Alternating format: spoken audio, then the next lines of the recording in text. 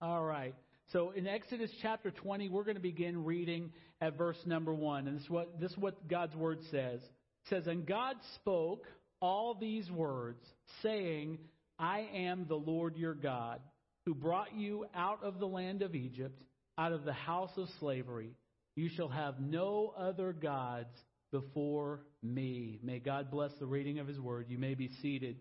So last week, we began talking about the law of God, and we talked about how believers should approach the law of God. Sometimes that's confusing because sometimes as Christians we're kind of taught, wrongly I might add, that the law has no more bearing on our lives because we're under grace. We're under a new covenant, which is true, but the law is still very important. We talked more about that last week. You can listen online if you'd like. So over the next several weeks, what I'd like to do is I want to build on that foundation. And we're going to do that by taking a look at the Ten Commandments, which most of us are familiar with, at least in concept. And we're going to learn what they mean in the light of the gospel. What do the Ten Commandments have to say to us who are on this side of the cross? The Ten Commandments have enjoyed a really prominent place in American history as kind of the foundation for our legal system, because our legal system was based on a Judeo-Christian ethic.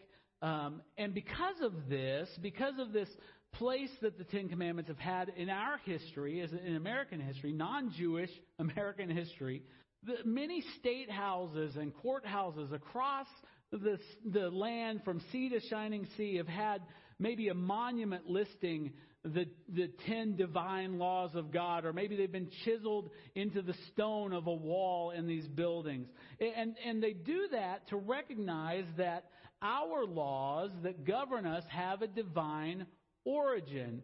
But you may have noticed or heard little items in the news that as our nation has become more and more secularized, that these granite reminders, many of them have been removed, and often by court order, as the nation takes a different stand and does everything within its power to push God out, to push God and every reminder of our divine origin to the outer edges. And sometimes that causes us to wonder how we should approach that. Do we get real militant and put a bunch of stuff on Facebook and Twitter about how wrong and evil that is? And I mean, that's one way to approach it. But what do we do when society just outright rejects our Christian symbols, our Christian artifacts? What do we do when they do that? Do we just wave the white flag of surrender? Do we just give up and say, well, I guess, the law has spoken, the government has spoken, it doesn't matter anymore? No, this is what I believe we do. I think that what we as believers in Jesus Christ do is we make doubly sure that when they remove the monument, that His Word, His law, His precepts, His statutes are chiseled right here in our heart, where they can never be removed. No matter what the winds of culture do, you cannot take what is chiseled into my heart. I think that's how we approach it. After Israel was freed by God from their slavery in Egypt, they were led by God, I mentioned this last week, to a mountain called Sinai in the Arabian desert. And God speaks to Moses, and this is what He says. It says, "And the Lord said to Moses, Behold, I am coming to you in a thick cloud, that the people may hear when I speak with you, and they may also believe you forever." Now watch this. God is saying, I am going to show up, Moses. I'm going to do so visibly. How many of you believe right now that Jesus Christ is here? How many of you, for you, it would be a whole different ball game if Jesus Christ in a physical manifestation walked through those doors back there? That would be a whole new ball game, wouldn't it? And God is telling Moses, I am coming. And you will see me, and not only will you see me, a lot of people have claimed to see God, but He's saying everybody's going to see me, and everyone's going to hear my voice. That would have made for an incredible Sunday morning service, I think. It says, "Behold, I'm coming to you in a thick cloud, I'm going to speak to you." The people were told that God would be arriving on the mountain in 3 days. They even exactly when He's going to show up. and that they would hear his voice. And in the meantime, they were supposed to consecrate themselves. That word just means to prepare themselves for God's arrival by setting themselves apart. God gave them a couple of instructions on how to do that. They were to wash their clothes, and they were to abstain from sexual intercourse. They were also told to stay completely away from the mountain. They were not to try and climb it or even touch its outer edges, the outer boundary of it. They were to resist the temptation to kind of break through the boundary and see the face of God, see the unfiltered glory of God. They were not to do that. In fact, the penalty for doing that was to be death. No ifs, ands, or buts. The mountain would be so holy, so set apart by virtue of God's manifest presence that the offender was not even supposed to be apprehended. No one was supposed to chase after him and lay hands on him. In fact, the Bible clearly states that he was to be shot through with arrows or stoned from a distance, and this would apply to any human, any animal that dared to come near. Why? This was to impress upon the people that God, and this is a great lesson for people in 2019, that God is not a God to be trifled with. God is not a plaything. He's not the subject of our jokes. God is serious. God is holy. God is altogether different than we are, and He must be regarded by those who truly worship Him as holy, as set apart. He was communicating to His people that He was unspeakably holy, and He would not allow His glory to be in any way diminished or defiled. When the people heard a heavenly trumpet blast on the third day, then and only then could they gather at the foot of the mountain. So when the third day arrived, the Bible describes what was surely an awesome display. Now, try to imagine this if you can. Let me read you exactly what the Bible tells us about that. On the morning of the third day, there were thunders and lightnings and a thick cloud on the mountain and a very loud trumpet blast. Now, where did that trumpet blast come from? It came straight from the throne room of heaven, and everyone heard it, so that all the people in the camp trembled. Now, I got to pause right here. It amazes me sometimes how flippant people are about the presence of God. You know, they'll talk about God in kind of ways that seem to diminish His glory, like, oh, you know, me and Jesus, He's my buddy, we're hanging out, all this stuff. And I want you to know that in every case, Old and New Testament, when people came into the presence of God as He manifested His presence, their response was absolute fear. Now listen to me carefully. Their response was absolute fear. It happened with Moses and the people here in Exodus, and it happened all the way in the book of Revelation with John. When he saw the risen, glorified Lord, he fell to his face as a dead man. Why? Because God's glory is so much unlike anything that you and I have ever experienced. Anything that our weakened human frame could ever handle. God is like that. I want us to have a big vision of a holy God. Because so much damage has been done by a weakened, kind of passive, silly vision of God. And this is what the people are having this, I guess you could call it a privilege to see. So there's this loud trumpet blast. All the people in the camp trembled. Verse 17, then Moses brought the people out of the camp to meet God. And they took their stand at the foot of the mountain. Now Mount Sinai was wrapped in smoke because the Lord had descended on it in fire. The fire of it went up like the smoke of a kiln, and the whole mountain trembled greatly. And as the sound of the trumpet grew louder and louder, Moses spoke, and God answered him in thunder. The Lord came down on Mount Sinai to the top of the mountain, and the Lord called Moses to the top of the mountain, and Moses went up. It was in this kind of otherworldly, unnerving, spiritually charged atmosphere that the Ten Commandments were handed down to the people. And this is how it begins. And God spoke all these words, saying, I am the Lord your God who brought you out of the land of Egypt and out of the house of slavery. Now listen, did you notice that God didn't say, I'm here, now here's what you got to do? He didn't say, I'm here, here's the rules. This is what He said. He said, I brought you out of Egypt. I brought you out of the house of slavery. Before God tells the children of Israel what they must do, He reminds them of what He has done. That's the framework for the law. It's what I have done. He's delivered them out of bondage into freedom. The way that they're going to enjoy that freedom, therefore, is not to return to bondage, is to live according to His commands that He's about to. Here's a picture of God's amazing grace towards humanity.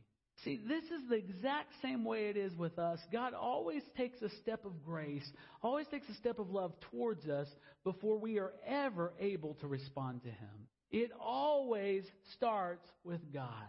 Always. We read this verse last week in 1 John. He says, we love because He first loved us. We don't love so He'll love us. We love because He loved us first. It's His redeeming love for us that is motivating and enabling all of our love and obedience towards Him if it's genuine. It's that redeeming love that makes me say, man, I want to please the Lord. Also, the laws and statutes and precepts of God are not to burden us. They're not to be strapped onto us like a burden. They're to liberate us. Every command that we'll follow in these 10 commandments is in no way meant to suppress human expression. God is not trying to cramp their style. You know what God's trying to do? He wants them to flourish. It's not about limiting their expression. It's about allowing them to flourish. 1 John 5:3, for this is the love of God, that we keep His commandments, and His commandments are not burdensome. Now let's be honest, let's get real, and I'll throw myself in the mix. How many of you have ever looked at the commands of God and said, whoa, no way, can't do it, too big, too heavy, too strong, I'm incapable? Raise your hand. Be honest now, come on, there's a lot of lying going on in the house of the Lord today. You look at them, but what is it that makes a difference? Well, human sin makes a huge difference. But when we approach God as a God who has already redeemed us, as the one who called us out of the slavery of sin, then His law takes on a whole new dimension. It's no longer a burden to weigh me down. It's a life-giving force to liberate me. So I'm not enslaved to things that want to destroy me. This is good news, folks. Our irreparably damaged hearts always deceive us into thinking that our way is superior to God's. I have never once sinned thinking that God's way is better. Never once. Every transgression I have ever committed, it's because somehow either the devil convinced me or I convinced myself that what I was about to do was better than what God had told me to do. And you want to know a little statistic? I've kept really good records. I've been wrong on that decision 100% of the time. I've measured it. I've looked at it. I've tried to find the exception. I have never, ever sinned to my own prosperity. Never once have I done that. No. God always gives us His law. He gives us things so that we can benefit. Our obedience, we always think that our obedience is going to deprive us of some joy or some benefit. But God always seeks to bless those He loves. He doesn't saddle burdensome laws on us. He gives us a blessing. This is true in the Old Testament. David wrote this in the first verse of the longest chapter in the Bible, Psalms 119. He says this, blessed are those whose way is blameless. And he defines what that means. He says, who walk in the law of the Lord. You want to be blessed? You want to be blessed? Walk in the law of the Lord. For God to say that He is God and that He brought Israel out of the house of slavery infers a couple of important things that we must understand. First thing we must understand is that God, your God, is a rescuer. There is no power so great that God cannot deliver His people from it. There's nothing. This was true when Israel was in Egypt. It's true while Israel marches through the desert. It will be true when Israel occupies the land that's been promised to them. And guess what? It's true for you in Christ as well. It's true for you. God has rescued you from the sins of your dark past. His grace is sufficient for you today. And His mercy will one day carry you safely home to your promised land to be with Him forever. God is a rescuer. Those who have been thus rescued from God by God must not ever voluntarily go back to the humiliation and slavery and bondage that we experienced in our sin. Rather, we have to live according to the liberating precepts of our Savior. We have not been saved and set free to sin. We've been saved and set free from sin. Next, this statement also infers not only that God is a rescuer, but that He's a redeemer. Now, some of you may not know the difference between those words because we use redeemer a lot when we're talking about rescue. But by saying that God is a redeemer, it's saying that in essence, God is now Israel's owner. He is the one holding the deeds to this nation called Israel. He's their owner. It's saying that by the Lord's power, they've been purchased from their slavery in Egypt so that, not period. He didn't say, I rescued you from Egypt, period. They've been rescued from Egypt so that they can now belong to God and be servants of the Most High God. They've just changed ownership. The New Testament says this. It reemphasizes this. It says that you and I have been purchased by the blood of Christ. We, like Israel, so long ago, belong to God and not to ourselves. You know where most of the conflict in our spiritual life comes from? A misunderstanding of who owns us. I get in trouble because I think I own the deed. I don't own the deed. I signed it over to God in 1987. He owns me. And my question to you this morning is, does He own you? This means because He owns me and He has every right to me, it means that I have an obligation to live now as God requires because He owns the deed. Paul wrote in Ephesians 5, he said, at one time you were darkness. This is an amazing passage. I've always wondered why it didn't say you were in darkness. No, it says you were darkness. In case you hadn't figured out, that sin wasn't a problem coming against you. You were the problem coming against you. You were darkness, but watch. But now you are light in the Lord. Praise God. And so Paul tells us if you're light in the Lord, walk as children of light. For the fruit of light is found in all that is good and right and true. And this is his last piece of advice. Try to discern what is pleasing to the Lord.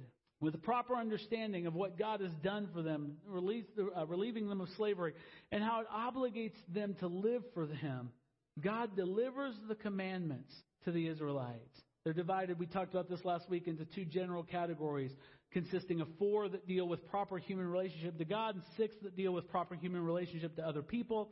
And the first of these commandments, the very first one that God hands to His people is this: you shall have no other gods before me. This is a powerful departure from what the Israelites had observed in Egypt. In Egypt, there were carved deities on every single corner. There were legends that had existed for years of God, the gods' dealings with man. There have been elaborate ceremonies devised describing how to appease these gods in order to obtain a harvest or to bear children, etc., etc. But now, standing at the foot of the mountain, these people are being told that Yahweh, their God, is not part of a pantheon of greater, lesser, or even equal gods, each vying for a portion of their adoration. Their worship is to be exclusive to Yahweh alone. Not a whole bunch of them, there's just one. They won't have to have a variety of different gods with each having different domains like weather or fertility or war. Instead, Yahweh, God, the great I am, Yahweh will be their only provider. He'll be their only defender. And because of that, He's going to be the recipient of all of their worship. The Egyptians' God had to be understood. You had to figure them out. And then they had to be appeased by ceremonies, which resulted, I'm sure, in a sense of a lot of trial and error. But Israel's God would be known, and He would be related to in a relationship of faith and dependence and obedience and mutual love. The demand for exclusive worship also taught the people a very, very important lesson about their God. See, God could rightfully require their singular allegiance because He was the only God. See, He wasn't competing with those false gods of Egypt. Those false gods in Egypt were exactly that, false. Look at this. He says that all other gods that they had known were no gods at all. They were merely counterfeits. And he reemphasizes this in Isaiah chapter 45. He says, I am the Lord. Now watch. And there is no other. Besides me, there is no God. May seem shocking. This isn't a popular truth today.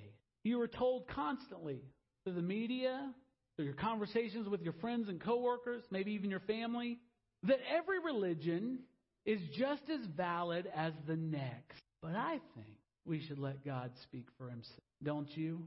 He says, I'm the Lord. There is no other. Besides me, there is no other. It's probably safe to assume that no one here, looking around the room, probably safe to assume that no one here is making sacrifices to carved images in pagan temples. If you are, raise your hand, and we'll do something. I don't know. I'll let Daryl figure it out. But we'll do something if that's what you're doing in your life right now. If you and your spouse are trying to have a baby, you probably haven't called out to some fertility god from Babylon or Assyria or Egypt. If your lawn is turning yellow, I doubt seriously that you've done some rain dance to a rain god to satisfy them. Probably thought about it in West Texas, but I'm hoping you haven't done it.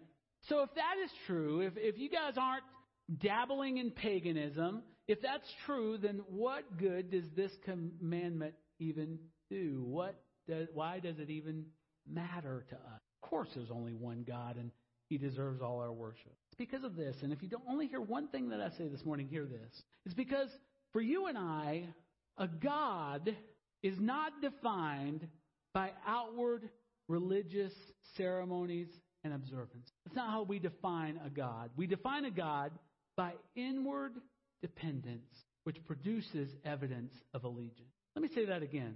For us, a God is not defined by outward religious ceremonies and observances, but by inward dependence and evidence of allegiance that produces. It's important to ask ourselves all the time, not to whom have I publicly pledged my allegiance? That's not the question to ask. The question we ask ourselves as believers is, in whom or in what do I inwardly trust? See, because what I've found is the answers to those two questions can be very, very different. You know what the hardest thing about being a pastor in Lubbock, Texas is? There's no non-Christians here. Now, you might think, well, of course there is. Well, go try to find one. Because everyone you talk to in every store, every street corner, every house, every school, every building, oh, yeah, I'm a Christian. I went to First Baptist of the Methodist, whatever, I was baptized at whatever, And so everybody is a Christian in their minds. So they've made a public declaration. But if you looked at their lives really close, you might find that their inward dependence is completely lying somewhere else. We're often guilty of not pondering the answer to these questions because we have all of our confidence, all of it is in some declaration we may have made years ago. Well, I went to kids camp or youth camp when I was 8 years old and bowed my knee, and so ta-da, all's better. Even though everything in our lives may contradict that declaration daily. So how do we consider where our inward trust is? Let me help you consider that just for a second. Answer these questions to yourself as honestly as you can. Just answer them. Be honest. No one's going to hear you. Answer them within yourself. Just between you and Jesus. We're going to find out where our inward trust really is. If you lost your job today, you lost your status, something you achieved that you're proud of, you lost every penny of your wealth, every bit of it. And that all happened today in a moment of time. How would your world be impacted? How would your faith be impacted? What would your attitude be? Would you be bitter? Would you be depressed? Would you be angry? Would you be determined to win it back no matter what? Let's go a little deeper. If your most valued relationship, your spouse, your boyfriend, your girlfriend, your child, your closest friend were suddenly gone through death or through abandonment or through some other circumstance, how would you cope? Can you, sitting there, imagine life without them? What if you find out tomorrow that your very own body is riddled with cancer? And more than that, you find out that you have 6 short months to live? What if you're a teenager or a college student and you find this out? What would you say that you've lost as a result of that news? Now, I admit, I'm not trying to manipulate you. I admit that these are ultimate questions. They're tragic questions of a desperate nature. And they all involve loss to help us define who or what our God really is. So let me also take a different approach. I want you to think about your actual life, not your hypothetical life, but your actual life last week. What was required last week to make you happy? What was required last week to absolutely wreck you? What made you secure? What made you thankful? What was it that absolutely shook your world, and why did it do so? What does it take for you to say, I am satisfied? Who has the ability to say something or who said something to make you feel affirmed? Who has the ability to say something or do something to make you feel completely rejected? See, all of these questions, if we have the guts to face them honestly and answer them, they help us to know where our dependence really lies. And let me just make this real clear. All of us, every one of us, myself absolutely included, fight for the exclusivity of God on all fronts every single day. See, Christians, contrary to some popular opinion, we don't reach some state of nirvana, sitting in the lotus position where we declaratively stand with God once. I did this, and so business is settled, and I never need to return to Him again, like John sang this morning and say, let me be broken. I've gotten so proud. Just let me be broken, Lord. We never get to that point where everything just all seems to line up for us. See, Jesus has to occupy the only throne that our hearts have with every choice, every decision, with every love. Jesus must return to the throne. Every choice I make is a choice between whether God is going to inhabit all of the authority of my life or something else is. And this is not, don't misunderstand me, this is a grace church and a grace preacher and a grace message. This is not, what I'm not talking about is work salvation, that one day Jesus can save you and the next day He can't. That's not what I'm saying. This is not about work salvation. See, we are not saved by holding on to Jesus. But we are saved because Jesus is holding on to us. That's why we're saved. So what I'm talking about, with the distinction that I'm making here, what I'm talking about is lordship. And I'm defining lordship as God's supreme power, God's supreme rule. I'm asking it to you in the form of a question. Who is in charge of your life? Not who you have said, but who are you demonstrating that is in charge of your life? Lordship. And are living in submission to and dependence upon it. This is something that believers in Christ fight for every single day. Every day. The gospel cannot be separated from the fight for lordship. While we affirm, and loudly so, that a person is saved by the grace of Jesus working in us, evidence of a life transformed by the gospel is found in increasing recognition and submission to the lordship of Jesus Christ and having no other gods, no other types of gods before Him. Every day we cry out, God, be my everything. Jesus noted the frequent hypocrisy that lives in all of us when He said, why do you call me Lord, Lord, and not do what I tell you? Who is in charge? Not who you're calling, Lord. Not who you're singing loudly in the first 20 minutes of the service. Who are you living as the Lord of your life? Genuine faith in Christ not only allows us to grow in our determination and ability to exclusively surrender to Christ's lordship, but here's the grace. It opens our eyes to see the beauty of that lordship. See, this is not a message to say, Jesus isn't Lord of everything here. That's not what I'm trying to do. I don't want you to leave here feeling bad. Here's what I want you to do. I want you to see how beautiful the lordship of Jesus Christ is, and because of that, to desire it above everything else.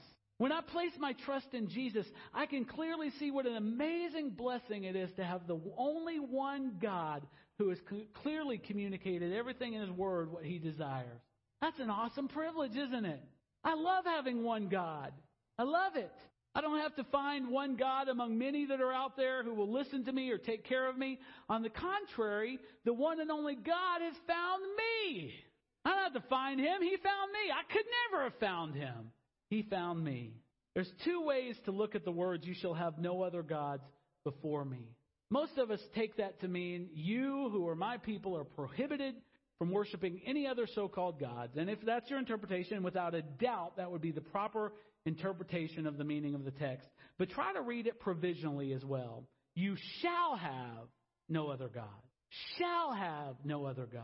What I'm saying is, could God also be saying to us, no intermediary God has been providing for you because none exists and you don't need one? I like that. God is saying, you belong to me, and no one is going to stand between us. I have delegated no one to act on my behalf. You shall have no other gods before me. Last week I read Jeremiah 33:31. Let's read it again and paying close attention this time to the final words. Jeremiah 31:33. For this is the covenant that I will make with the house of Israel after those days, declares the Lord. I will put my law within them, and I will write it on their hearts. Now watch. And I will be their God, and they shall be my people. I will be their God, and they will be my people. This phrase, it shouts a personal interest and a desire for deep relationship on the part of God. He bars us from pursuing satisfaction in or help from other gods, not because he's needy or insecure, but because he greatly loves us and wants the best for us, his people, his children. That's why he's saying, hey, I'm not going to be the only God for you because I want the best for you. There's no parent here that would ignore the fact that their child was going out of the house to go try methamphetamines or to play Russian roulette with their buddies. They would quickly and decisively intervene in order to protect their child's well-being. Amen? But if God turned a blind eye to all our false deities of materialism and that pride that constantly tries to seduce us, what kind of father would he be? There's no benefit to be had in the pursuit or worship of such things. There's only a promise of certain disappointment. And if we ignore it long enough, certain destruction. But we also have to consider another couple words in that scripture. You shall have no other gods before me. See, before me doesn't just mean in preference to me. Before me can also be understood to mean in my presence or in my view. It's hard to come up with an analogy for this, but imagine, if you will, a very good husband. Great husband. He's been good to his wife. He's always spoken kind and encouraging words to her, provided for you, and he's always been impeccably faithful. Now imagine if he were to find that his wife were sleeping with another man, not in some seedy hotel somewhere, but in their own house, in their own bed. See, this comes close to what it means to have other gods before the one true God. They may be desires or attitudes or habits or possessions or relationships or anything, but never be so arrogant as to imagine that your devotion to such things is hidden from the Lord. Never imagine that.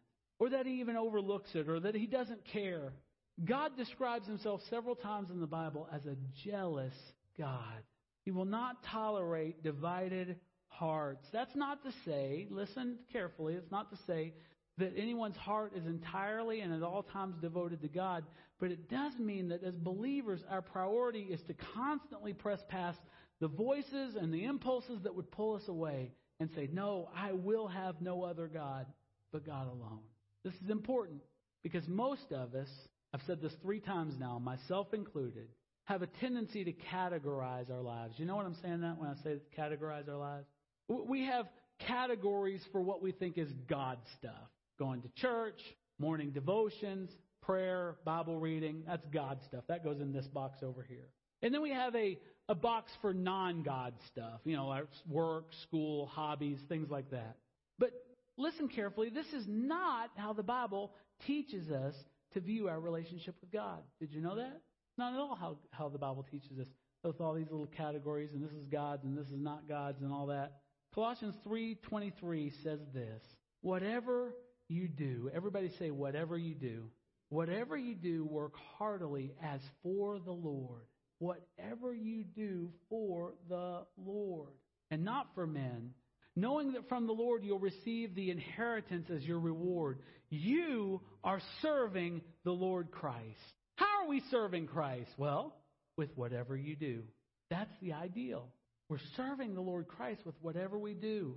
Work, school, family, church, hobbies, your speech, your thoughts, the way you relate to your husband, the way you relate to your wife, the way that parents relate to their children, children to their parents. With all of it, whatever you do, you are serving the Lord Christ. Everything is an offering. Everything is intended to be an offering. Approaching life this way radically shifts us from self-centered, self-serving, self-saving people into people who are constantly growing toward unfiltered worship. Unfiltered worship where there's absolutely nothing between you and the object of your worship. How many of you long to worship? Man, I hate it when I'm sitting right there and this band is just bringing it. And I'm sitting there worried about something. Some of the dumbest things. I've got way too much pride to admit to you some of the things I worry about in that seat right there. Way too much pride. But I do it. And so there's these other little gods that are occupying the throne of my heart, and my worship is filtered through those gods. What a great thing it would be if I could just eject those gods entirely and say, now my worship is going to be unfiltered. Me and you, Jesus. Me and you. Today we're going to come to the Lord's table. We're going to ask the Lord if there are other gods who've tried to take a piece or a place on the throne of our heart, which is reserved for the one and only God. And as He points out, and I want you to give Him the opportunity to point some things out, as He points things out to you that may need your attention, remember, as I said earlier, that you and I, if we believe in Jesus Christ, are people of grace. We're not people of law anymore, we're people of grace. And so any obedience that we offer comes from love and not fear. Amen? So I want you to do this. Everybody bow your heads. Everybody close your eyes. Nothing mystical about this. I just want you alone with Jesus right now. So please do that, everybody.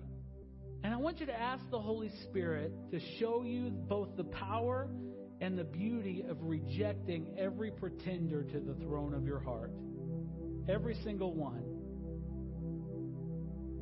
And in a moment when you partake of these elements, this bread and this cup, I want you to remember that you and I are just like ancient Israel in this regard. We have been rescued from the Egypt of sin at the cross. We're no longer slaving under a law that we can't keep. We've actually been given rest. We've been given rest in Jesus. But I also ask you to remember that you've been redeemed by the broken body and the spilled blood of the Lord Jesus. We are no longer our own. No, I said it before, I'll say it again. No one who is a true believer in Jesus Christ can claim any right or title to their own life. We're no longer our own. We have been purchased by the blood of Christ.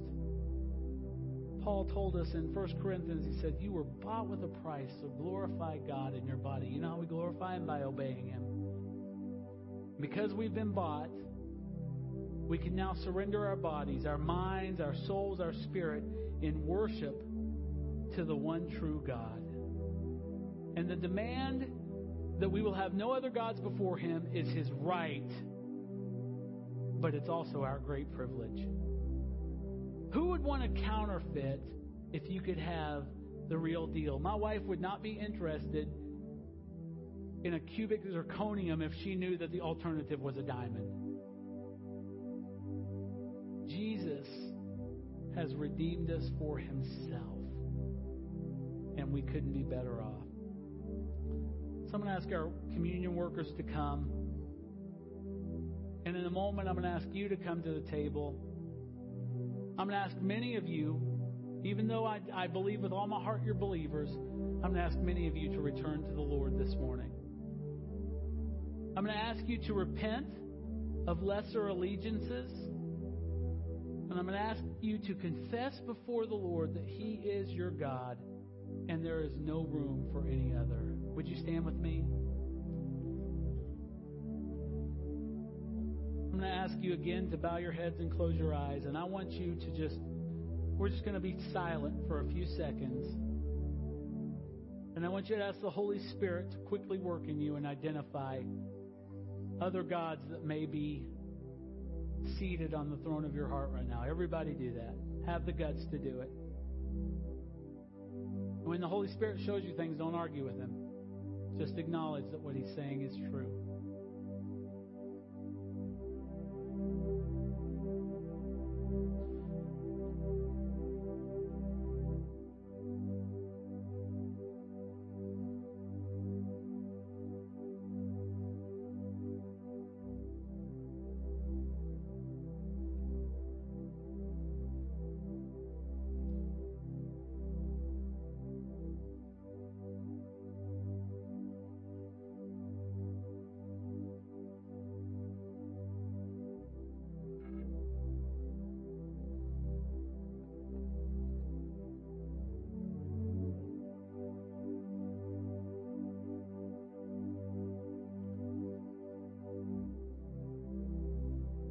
The next step is to acknowledge those things, confess them back to the Lord.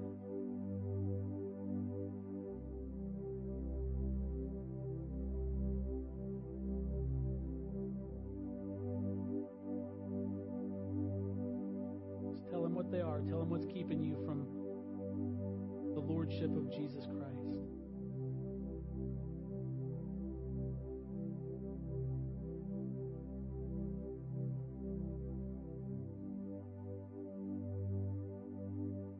Third step is for you and I to repent. And repentance, as I've said so many times, is not groveling. It's not telling Jesus what a worm you are. To repent is to look away from the thing that you thought was so great to the one who truly is great. And acknowledge that all you need is Him. That you want that unfiltered worship that I talked about earlier.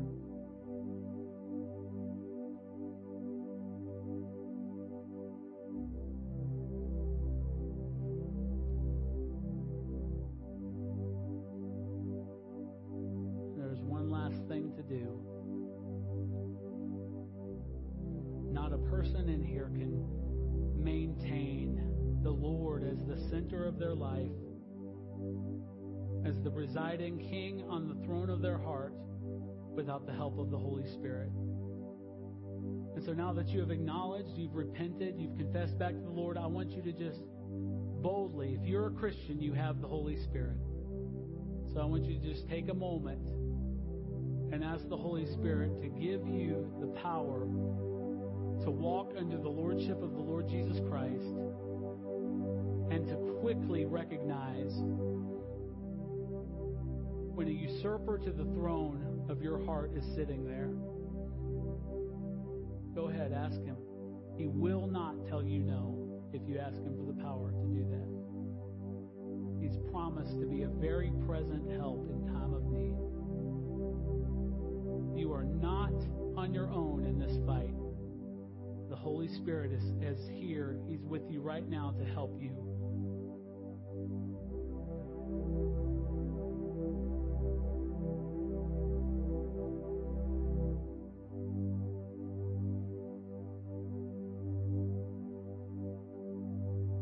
Thank you, Lord. Well, who's ready to celebrate our redemption in Jesus Christ this morning? Come on. Who's ready to celebrate our redemption in the Lord Jesus Christ? Paul says, "For I received from the Lord what I also delivered to you, that the Lord Jesus, on the night when He was betrayed, took bread, and when He had given thanks, He broke it. And He said, 'This is my body, which is for you. Do this in remembrance of me.' And in the same way also He took the cup after supper, saying, 'This cup is the new covenant in my blood. Do this as often as you drink it in remembrance of me. For as often as you eat this bread and drink the cup, you proclaim the Lord's death until He comes. And all the redeemed of the Lord said, Amen. Father, we thank You for the sacrifice that rescued us. We thank You for the broken body and the spilled blood that redeemed us. And Lord, we declare joyfully and loudly, we are Yours this morning, Lord God. We belong to God. There is no other authority in all of the universe, in heaven or hell, that has authority over our lives. We have given it completely to You, O God. And You have made us new. You have filled us with Your Spirit. You are going to cause us, by the law written on our hearts, to walk in Your ways. And we thank You, Lord. We thank You, Lord. God, we are so grateful for Your sacrifice. Thank You for redeeming us, Lord. We shall have no other gods before You. In Jesus' name, amen.